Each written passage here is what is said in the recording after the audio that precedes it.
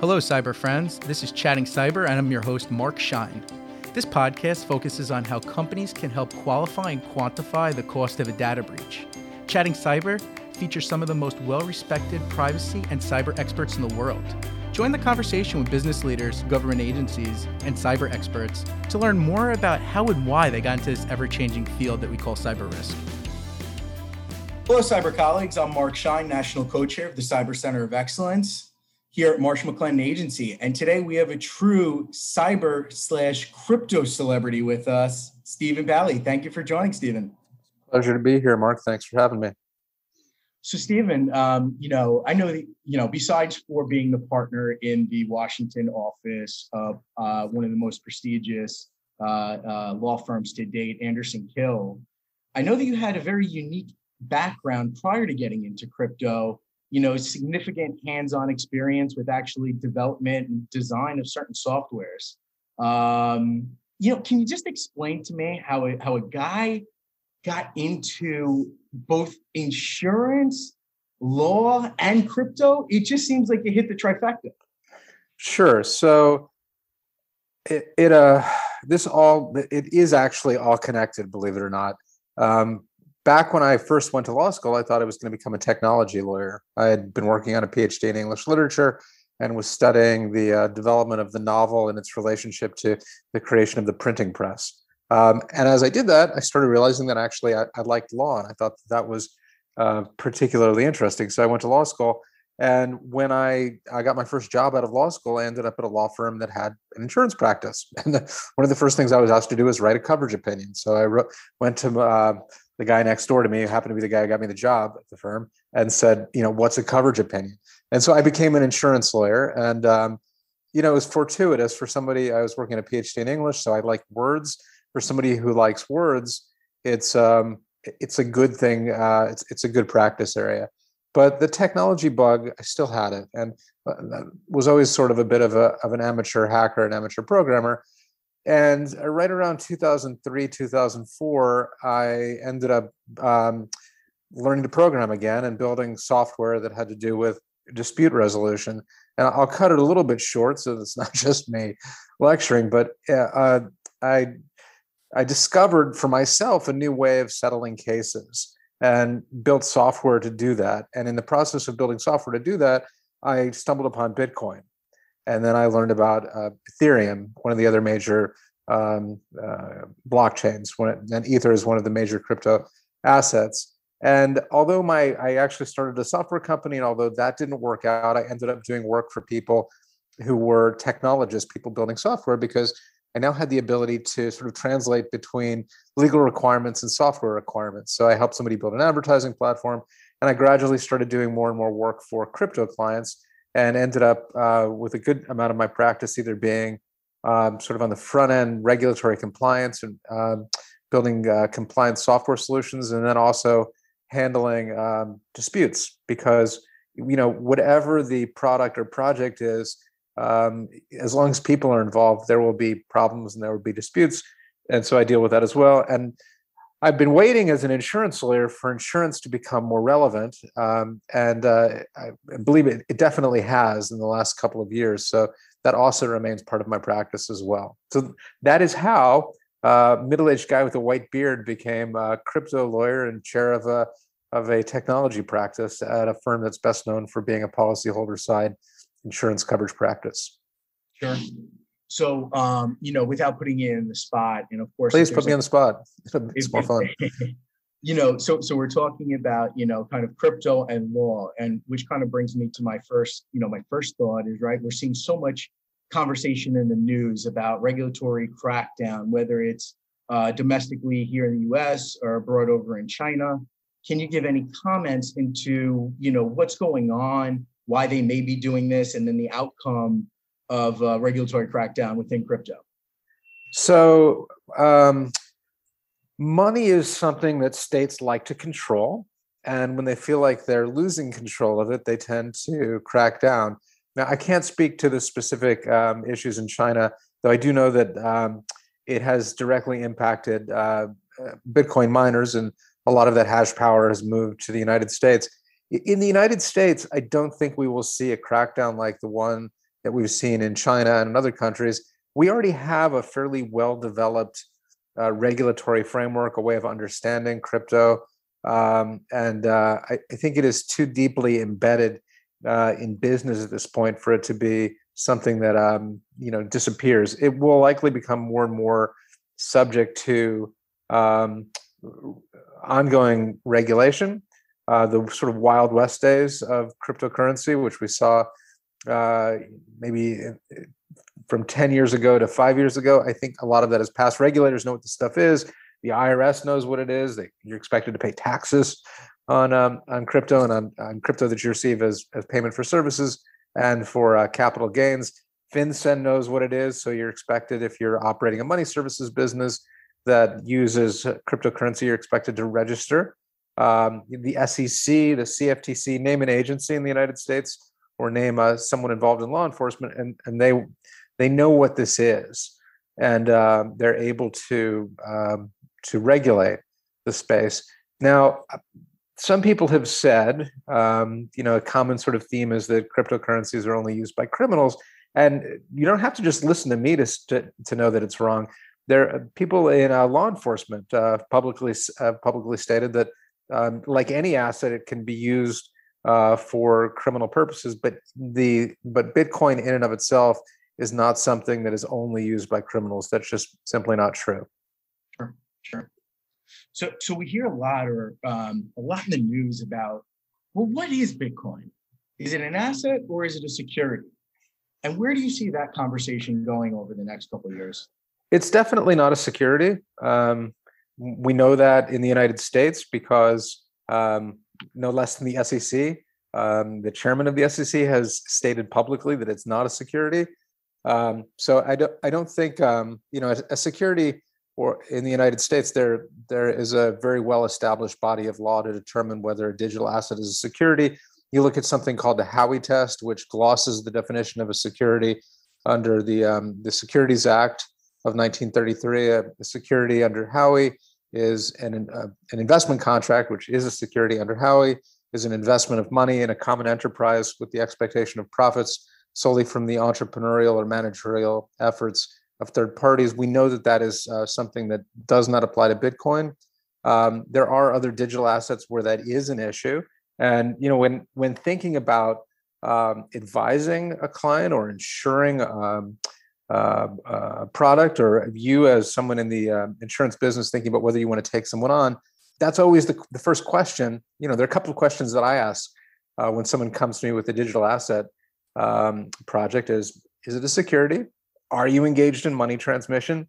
Is it something that's subject to the Commodities Exchange Act? Are you selling derivatives? And so what we do with these new assets is we take fairly well-established bodies of law and apply them to determine which set of regulations are applicable. So you mentioned a lot of 3- and 4-letter agencies earlier on in the conversation. Sure. One that I might have missed or we didn't speak about was OFAC. Sure. And OFAC recently put out some guidance via the Treasury Department around Bitcoin and, well, rather the facilitation of ransomware payments. Yes. A comment on that? Sure. So what you're referring to is guidance from OFAC. I want to say it was earlier this year, I believe, or maybe it was late last year. But basically, OFAC has said, look, if you're thinking about paying ransomware, be aware that if you send a payment to a specially designated national or to someone in a country regarding which there's a sanction regime, you may well be violating, U.S. federal law. So don't do it. I think the problem with that guidance is it's that it puts victims into, sort of in between a rock and a hard place, right? If you're a hospital or a power plant, and you're providing mission critical services, and someone has frozen your systems and demanded that you pay Bitcoin, the choice that you face is maybe potentially getting crosswise with OFAC on the one hand, or on the other hand, not being able to provide critical services to patients who might die. I don't like that guidance. I don't think it was. I think it created more uncertainty in the space than was necessary, and I'm hopeful that OFAC will revisit that, or perhaps Congress will be able to step in. We represent people who face that problem. What do I do? Right. So you don't always know who, that's part of the problem, is you don't always know who the person or persons who are victimizing you, where they are, and if that's the case, what do you do? It's a difficult conversation and a difficult choice. And OFAC isn't necessarily immediately responsive in this sort of situation. What we do tell people is that, when faced with that conundrum, you want to be in touch with law enforcement. Great. Appreciate that feedback. Let's talk about another piece of crypto that started to involve law enforcement at a certain point, was these token sales that we saw in 2017, 2018. Sure. That started to get backed by many celebrities. Now that we've seen the increase in crypto has, risen dramatically again, we're now starting to see celebrities again backing cryptocurrencies. Can you tell us some of the lessons learned that we learned from the first time? Sure. About the famous Instagram people that are sharing with all their followers about a new crypto? It's baffling to me that people are still doing this. If you are touting or expressing sort of favorable opinion publicly about a security, and you have a stake or position in it, or you're being paid to promote it, you have to, under federal law, you've got to disclose that. Otherwise, you run afoul of something called the anti-touting provisions of U.S. securities laws. People who ran afoul of that in the past were DJ Khaled, Floyd Mayweather, Steven Seagal. They all entered into consent cease and desist agreements with the SEC. Even if the asset that you're touting is not a security, there are still FTC guidelines on public promotions. And basically, if you are promoting something that you have an interest in or that you're being paid to promote, you have to disclose that. The past just repeats itself. We're seeing in 2001, I'm seeing a lot of things that I saw in 2017, 18, simply repackaged with different names. And that's, I don't think people being what they are, I don't think, unfortunately, that's going to change. Agreed. So just trying to think about, the space overall. There seems to be a lot more interest. There seems to be a millennial, a Gen Z type of really fascination around cryptocurrency. Given your years of experience and really understanding, the law and really the space, what guidance would you give to some of these younger folks that are trying to get in, maybe things to watch out for, maybe things to look out for? Sure. I mean, it seems kind of simplistic and a bit of a truism, but there is no such thing as an unregulated asset, right? So just because you gave something a new name doesn't mean that regulators, law enforcement, judges won't be able to deal with it and address it. That's number one. Number two, if it seems too good to be true, it probably is. So like money doesn't, one of the reasons for the fascination with this space is pure and simple the promise of or hope for quick profits with not much work. And, I'm sorry, but it comes from somewhere. There's always a risk and somebody's always paying. And so, I think that's something to absolutely to bear in mind. And, the other thing I would say too, is I get this from clients, I tell people that, things that they want to do, they need to either register as a security or claim an exemption. And, I'll hear from other folks that their competitors are not doing that. What people don't know is necessarily what's happening behind the scenes.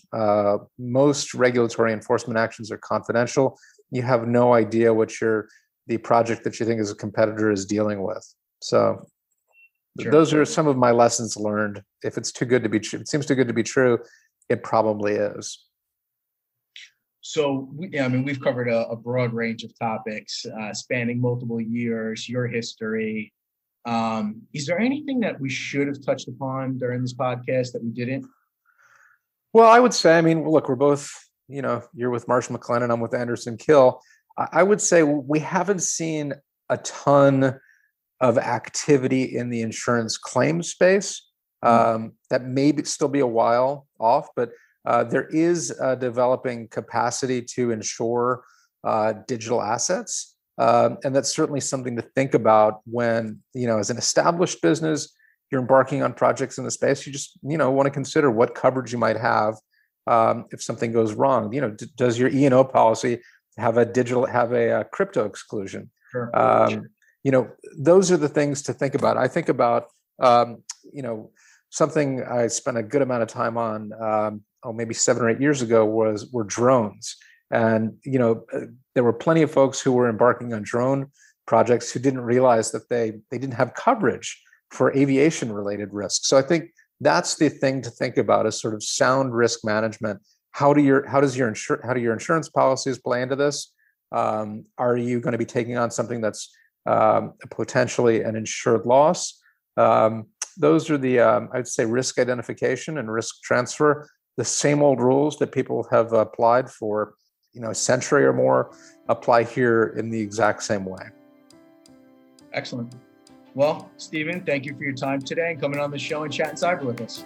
It's absolutely my pleasure. Thank you so much for the opportunity.